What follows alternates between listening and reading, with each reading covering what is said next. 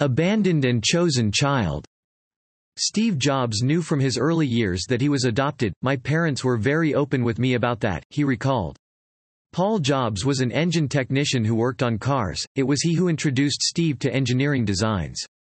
Steve Jobs had no idea what to feel toward his two sets of parents.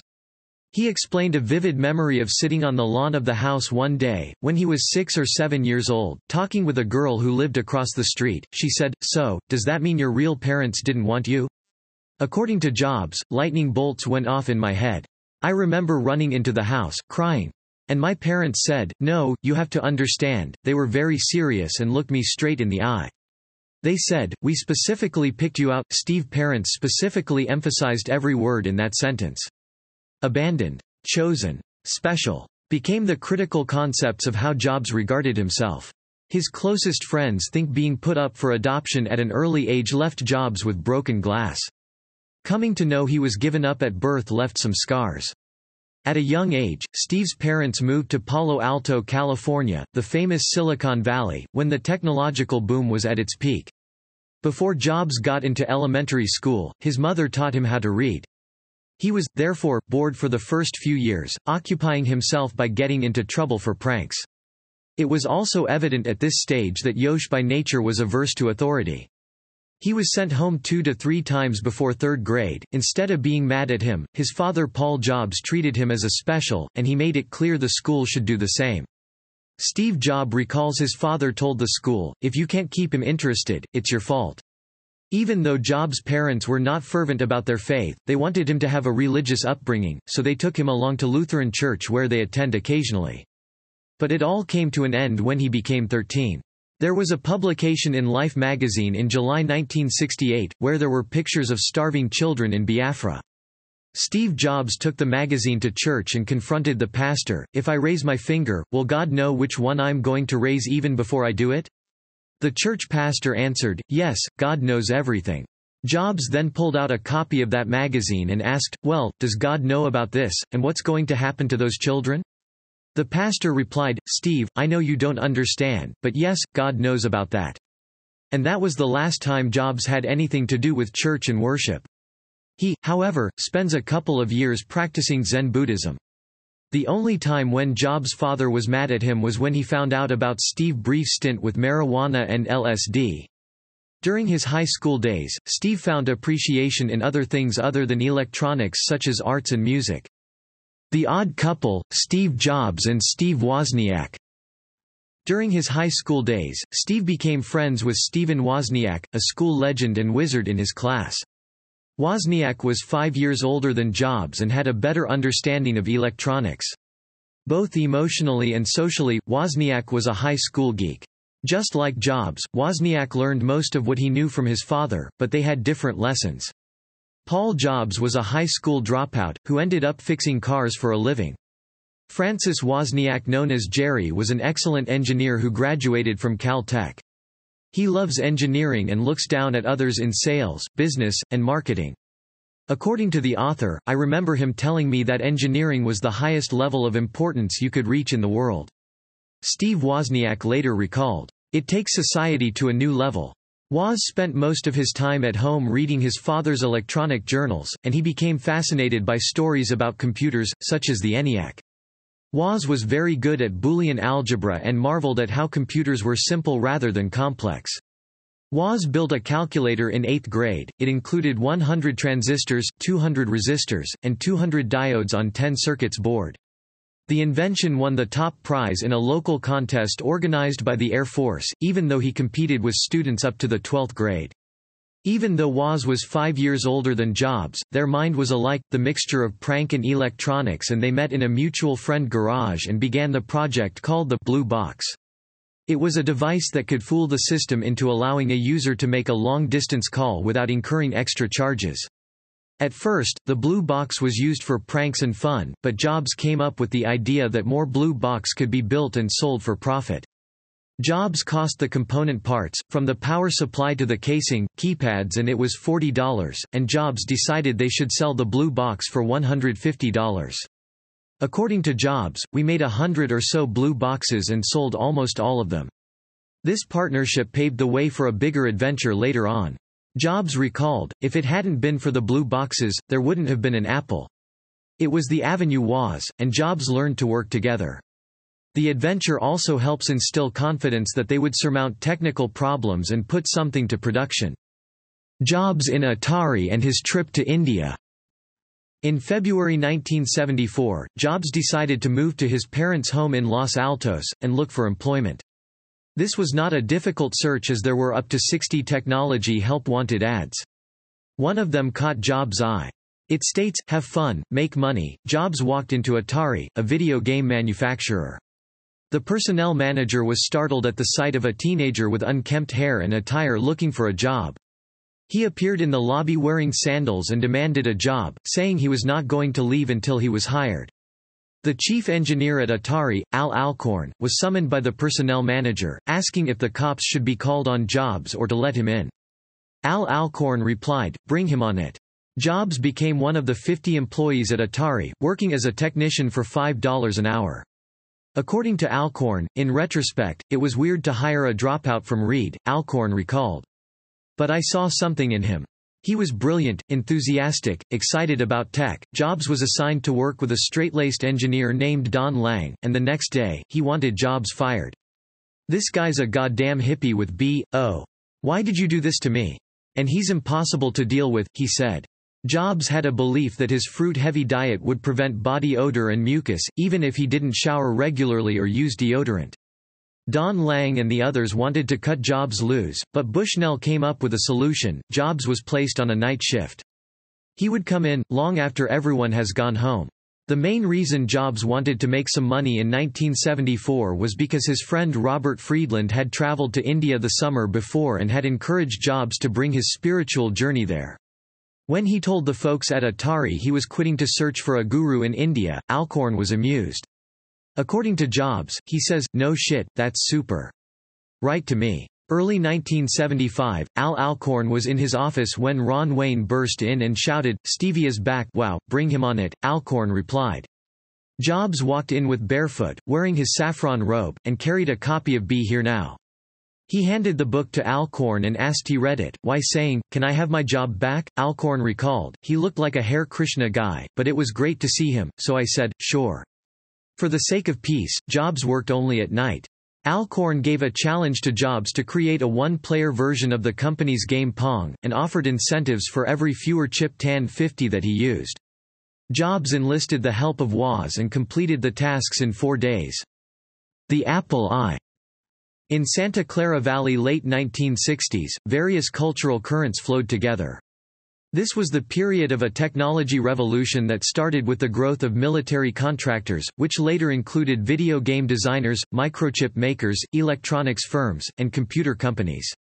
The fusion of processor power and flower power, enlightenment and technology was embodied by Jobs, who during his morning meditations dreamed of starting his own business, audited physics classes at Stanford and worked the night shift at Atari.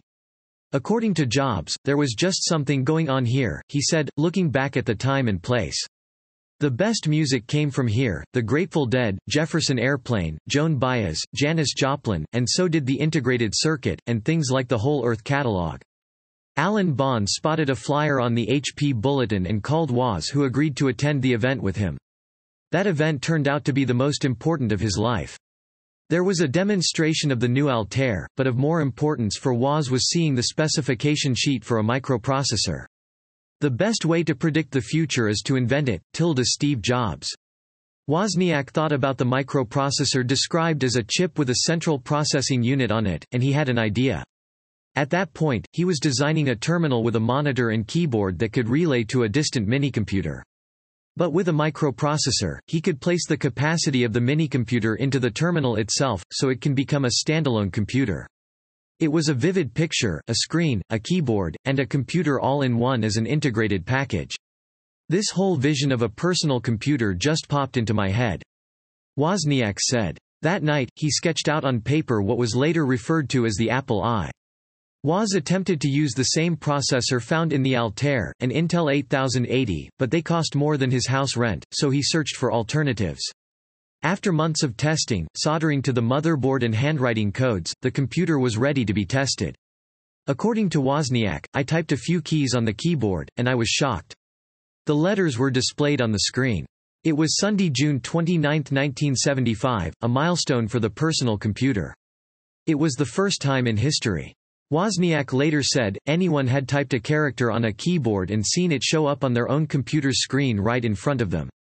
Wozniak wanted to gift the design for free, but Jobs found a way to monetize it, and that was how Apple was born. The dawn of a new age, the Apple II. As Steve Jobs walked through the Personal Computer Festival, he realized that personal computers should be a complete package. He decided that the next Apple must have a built-in keyboard, a great case, and be integrated end-to-end from the software to the power supply. Steve had the vision to create the first fully packaged computer. On Labor Day, Woz worked on the prototype of the new machine. Jobs had hoped will take them to the next level, a machine to be named Apple II. The prototype was brought out only late at night for testing, to see how it projected on the color television in the conference rooms. Wozniak has engineered some machine chips to create colors, and wanted to see the result on a movie like a screen. I figured a projector might have a different color circuitry that would choke on my color method, he recalled. So I hooked up the Apple II to this projector, and it worked perfectly. As Woz typed on the keyboard, there were colorful lines and swirl burst on the screens across the room. The hotel's technician was the only outsider to see the Apple II, and he said he had checked all the other machines, this was the only one he would be buying. Producing Apple II would require huge sums, so they consider selling the rights to a richer company. Jobs went to Atari. He asked Al Alcorn for a chance to pitch it to Atari's management. A meeting was set with Joe Keenan, the company's president, who was a lot more conservative than Bushnell and Alcorn. Jobs stepped up to pitch, but Joe couldn't stand his hygiene. He was barefoot and placed his feet on the desk at some point. Not only are we not going to buy this thing, Keenan shouted, but get your feet off my desk. Eventually, Wozniak and Steve got a line of credit of up to $250,000 from Markkula, in return for being a one-third equity participant. Apple got incorporated. He along with Wozniak and Jobs each owned 26% of the stock. The rest was reserved to be sold to future investors. The deal was signed and sealed in the cabana by Markkula's swimming pool. The Apple II was marketed in various models for the next 16 years, and sold up to 6 million products, more than any other machine sold in the personal computer industry. Wozniak is credited as being the brain behind the design of the awe-inspiring circuit board, and the related operating softwares. Jobs was responsible for integrating Wozniak's boards into a consumer-friendly package, from the sleek case to the power supply. He also created the company that revolves round Wozniak's machines. According to Regis McKenna, Woz designed a great machine, but it would be sitting in hobby shops today were it not for Steve Jobs. The Apple marketing philosophy. Mike Markkula, the angel investor of Apple Computers, taught Steve Jobs vital business strategies such as, never start a company to get rich. The goal of starting the company should be based on things you believe in and to build a company to last. Markkula wrote these principles in a one-page paper he titled The Apple Marketing Philosophy. In this paper, he stressed 3 critical points. First, empathy, sharing an intimate connection with the customer's feelings. He further stated, we will truly understand their needs better than any other company. The second was a focus. Markkula wrote, to do a good job of those things that we decide to do, we must eliminate all of the unimportant opportunities. You should never start a company with the goal of getting rich. Your goal should be making something you believe in and making a company that will last. The third was awkwardly named impute. It explains that opinions about the company will be formed by the signals the company or its products convey.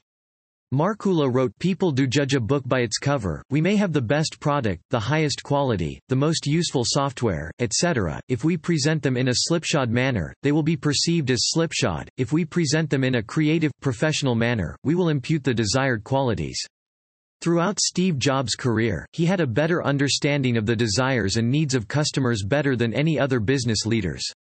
Jobs could focus on a couple of core products, and he would obsessively care about the image and marketing and every bit of detail about it. He said, when you open the box of an iPhone or iPad, we want that tactile experience to set the tone for how you perceive the product, he said. Mike taught me that. Good artists copy, great artists steal. This is about what is considered one of the biggest heists of the computing industry. It is the raid on Xerox PARC by Apple. In December 1979, Steve Jobs convinced Xerox's venture capital to show him and his chosen colleague what they have been working on in terms of research, development, and technology. Up to that point, Jobs have never shown a flair for technologies such as word processors publicly. So it was easy for him to convince Xerox investors to help him facilitate getting access to what they were working on. Xerox project managers and team engineers were very furious. They were angry but had no option but to follow the instructions laid down by their bosses. Steve Jobs and his team were shown everything. They were astonished. Steve Jobs beamed from side to side and waved his arms excitedly. Steve Jobs was the exclamation point for every piece of tech shown, and he kept asking questions after questions. At a point, he shouted, "You're sitting on a gold mine. I can't believe Xerox is not taking advantage of this." During the tour, Jobs and his team discovered that the graphical interface was facilitated by the presence of a bitmapped screen on the computers. It was like a veil being lifted from my eyes. Steve recalled. I could see what the future of computing was destined to be. Jobs and his engineers spent countless hours improving the graphical interface they saw at Xerox PARC. This led to the implementation of the technology in ways Xerox could never accomplish. For instance, the Xerox mouse was fitted with 3 buttons and was complicated to use, costing $300 apiece. They also did not roll smoothly. A few days after the visit, Steve visited a local industrial design firm, IDEO. He told Dean Hovey, one of the founders, he wanted a simple single-button model that will cost only $15, and I want to be able to use it on Formica and my blue jeans. Dean Hovey complied. The improvement to the graphical interface was not only in the design but a change in the entire concept. Xerox mouse was unable to drag a window around the screen. This design was revamped by Apple's engineers, such that you would not only drag a window screen but could also move files around and drop them in a folder. Also, while the Xerox system required a user to select a command to perform an action, from changing the extension that located a file to resizing the window. The Apple system transformed the concept by allowing users to drag, manipulate, touch, and relocate things directly. Apple engineers worked together with its designers, with Steve Jobs spurring everyone on daily to improve the desktop by adding beautiful icons and menus that form a pull-down menu from a top bar on each window, and the ability to open a folder when you double-click. Recalling this incident, Jobs once said, "Picasso had a saying, 'Good artists copy, great artists steal, and we have always been shameless about stealing great ideas.'" Going public, Steve Jobs becomes a man of wealth and fame when Markkula joined Steve Jobs and Woz to turn their partnership into the Apple Computer Co. in 1977. The company was valued at just $5,309. In less than 4 years after going public, Apple Computer Co. was valued at $1.79 billion. At this time, it would make 300 people millionaires. Before and after Jobs became rich, and throughout his life that included spells of being broke and a billionaire, his attitude towards wealth was complex.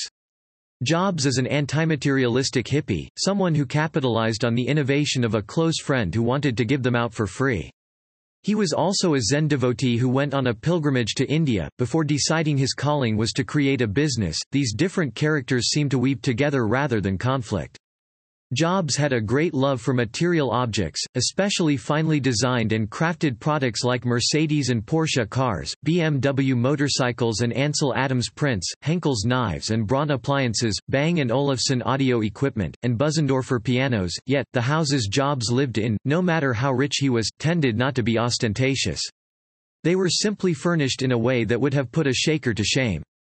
There was no time that he traveled with an entourage or kept a personal staff, not even for security. Jobs bought a nice car but always drove himself. When Markkula requested a Learjet, Jobs declined, although he eventually demanded a Gulfstream from Apple to use. Like his father, Jobs was flinty when bargaining with suppliers. He never allowed the need to make profits to cloud his passion for building top-quality products. 30 years after Apple went public, Jobs recalled what it felt like to suddenly come into money. "I never worried about money. I grew up in a middle-class family, so I never thought I would starve. And I learned at Atari that I could be an okay engineer, so I always knew I could get by. I was voluntarily poor when I was in college in India, and I lived a pretty simple life even when I was working. So I went from fairly poor, which was wonderful because I didn't have to worry about money, to being incredibly rich, when I also didn't have to worry about money. I watched people at Apple, who made a lot of money and felt they had to live differently. Some of them bought a Rolls-Royce and various houses, each with a house manager and then someone to manage the house managers. Their wives got plastic surgery and turned into these bizarre people. This was not how I wanted to live. It's crazy. I made a promise to myself that I'm not going to let this money ruin my life. The reality distortion field, Jobs play by his own set of rules. According to George Crow, Joanna Hoffman, Burrell Smith, Andy Hertzfeld, Bill Atkinson, and Jerry Manick, the Macintosh team, Jobs had a reality distortion field. When Jobs is around, reality becomes malleable. He can convince anyone to do practically anything, but this wears off when he is no longer around, making it hard to have realistic schedules. It is not advisable to get caught up in the Jobs distortion field, but this is what led him to change reality. Jobs' distortion field is a confounding melange of a charismatic rhetorical style, an indomitable will, and the eagerness to bend facts to fit any purpose at hand. When Jobs is around, there is nothing that can shield you from this distortion field. It becomes even more effective when you are acutely aware of it. The reality distortion field was a confounding melange of a charismatic rhetorical style, indomitable will, and eagerness to bend any fact to fit the purpose at hand. Some people believed calling it a reality distortion field is a smart way to say Jobs tended to lie. But it was something more. Jobs could start by asserting something, be it a recounting who suggested an idea at a meeting or a fact about world history, without even considering the truth. This ability comes from willfully defying reality, not just to others but to himself. He can deceive himself. According to Bill Atkinson, it allowed him to con people into believing his vision, because he has personally embraced and internalized it. When the Macintosh team got ensnared in this reality, they became hypnotized. He reminded me of Rasputin, said Debbie Coleman. He laser beamed in on you and didn't blink. It didn't matter if he was serving purple Kool-Aid. You drank it. Like Woz, Debbie believed the reality distortion field was empowering. It was how Jobs was able to inspire the Apple team to alter the course of computer history and with just a fraction of the resources available in IBM or Xerox. It was a self-fulfilling distortion, she claimed. You did the impossible because you didn't realize it was impossible. Birth of rounded corner rectangles in computer graphics, real artists simplify. Unlike the kids that grew up in Eichler homes, Jobs liked the notion of simple and modern designs produced for the mass market. He also enjoyed listening to his father talks about the intricate styling of various cars. So from the start, he believed a great industrial design, a colorful logo, and a sleek case could set Apple apart and make its products distinctive. Apple's first office, after moving from his family garage, was in a small building it shared with Sony sales office. Sony was well known for its signature style and beautiful product designs, so Jobs could go into the Sony office to study their marketing material. He would come in looking scruffy and fondle the product brochures and point out design features, said Daniel Lewin, who worked there. Every now and then, he would ask, "Can I take this brochure?" By 1980, Jobs hired Lewin. Steve Jobs was obsessed with equal intensity and the outlook of what appears on the screen. One afternoon, Bill Atkinson marched into Texaco Towers all excited. He had just uncovered a brilliant algorithm that could help users draw ovals and circles on the screen quickly. Everyone was impressed except Jobs. "Well, circles and ovals are good," he said, "but how about drawing rectangles with rounded corners?" Atkinson countered, "I don't think we really need it, and it is almost impossible to implement." Atkinson wanted to keep the graphics routines simple and limit them to primitive designs. "Rectangles with rounded corners are everywhere," Jobs said, standing from his chair and getting intense. "Just look around this room," pointing out the tabletop, whiteboard and other objects that come with a rectangular rounded corner. "And look outside, there's even more, practically everywhere you look." Jobs dragged Atkinson outside for a walk, pointing out street signs, billboards, and car windows. Within 3 blocks, Jobs showed Atkinson 17 samples, pointing out everything until he was convinced. On getting to a no parking sign, Atkinson said, "Okay Jobs, you are right, I give up. I understand the need to have a rounded corner rectangle as a primitive." Bill returned to Texaco Towers that day. His demo now included drawing rectangles with beautifully rounded corners. Eventually, the dialog boxes and the windows on the Mac and Lisa, and almost all subsequent computers after that encounter ended up rendered with rectangular rounded corners. Building the Mac, the journey is the reward. In August 1981, IBM introduced its personal computer. Jobs and the team at Apple bought one and dissected it. The general consensus was that it sucked. According to Chris Espinosa, it is a half-assed, hackneyed attempt, and you wouldn't argue with his assertion. IBM used an old command line prompt, and the PCs did not support bitmapped graphical displays. The Apple team became cocky, forgetting that corporate technology buyers were more comfortable buying from established technology companies like IBM rather one named after a fruit. This was also the day Bill Gates came for a meeting at the Apple headquarters. They didn't seem to care. Gates said, "It took them a year to realize what had happened." Apple did a full-page advertorial on the Wall Street Journal, with a cheeky headline that goes, "Welcome, IBM."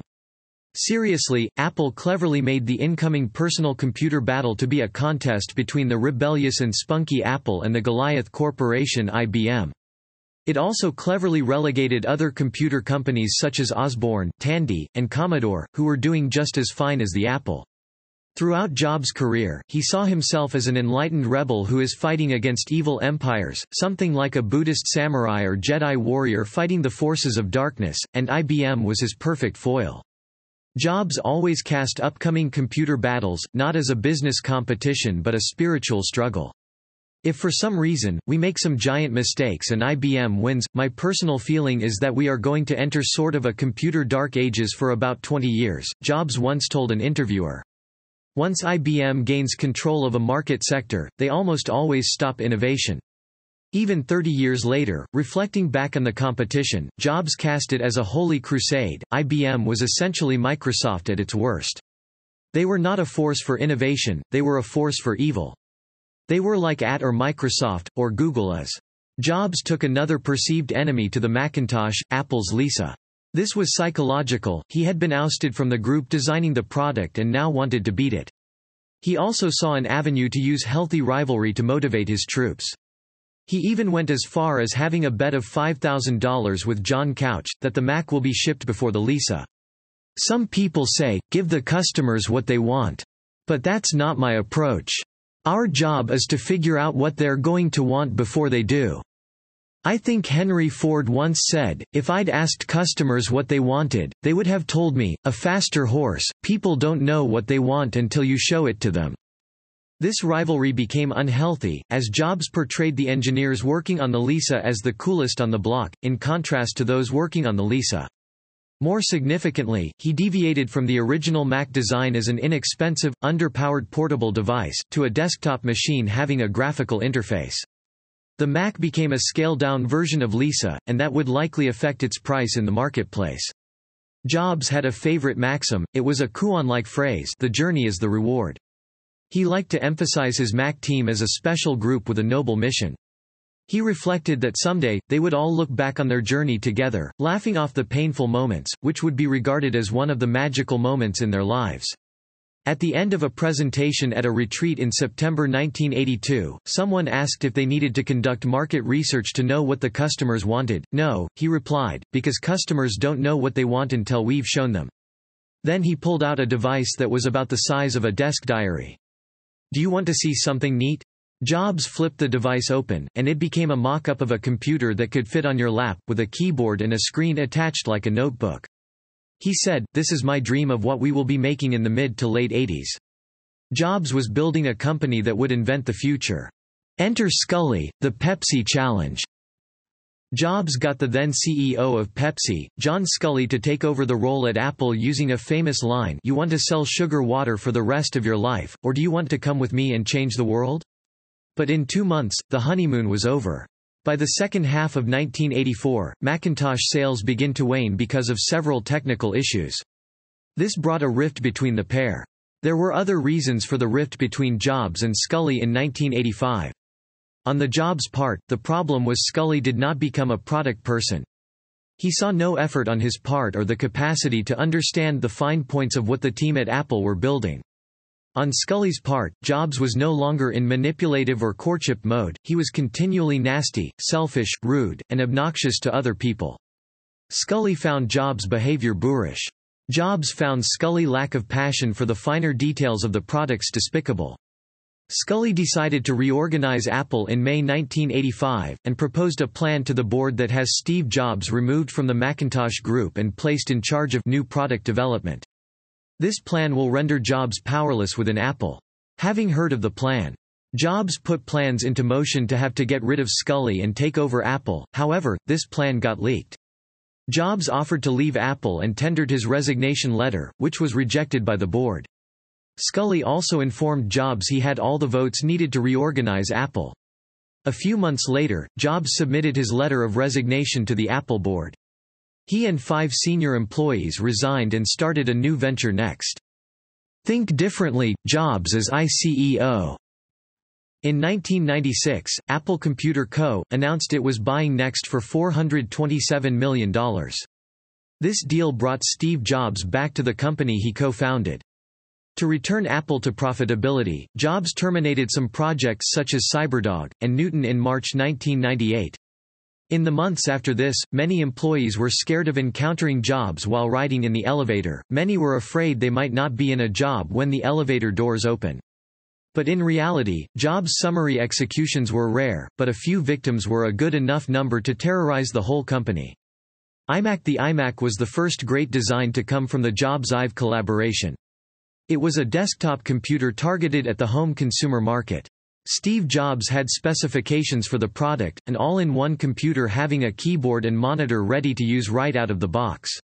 The computer should come with a distinctive design and a brand statement and will be sold for $1,200 or so.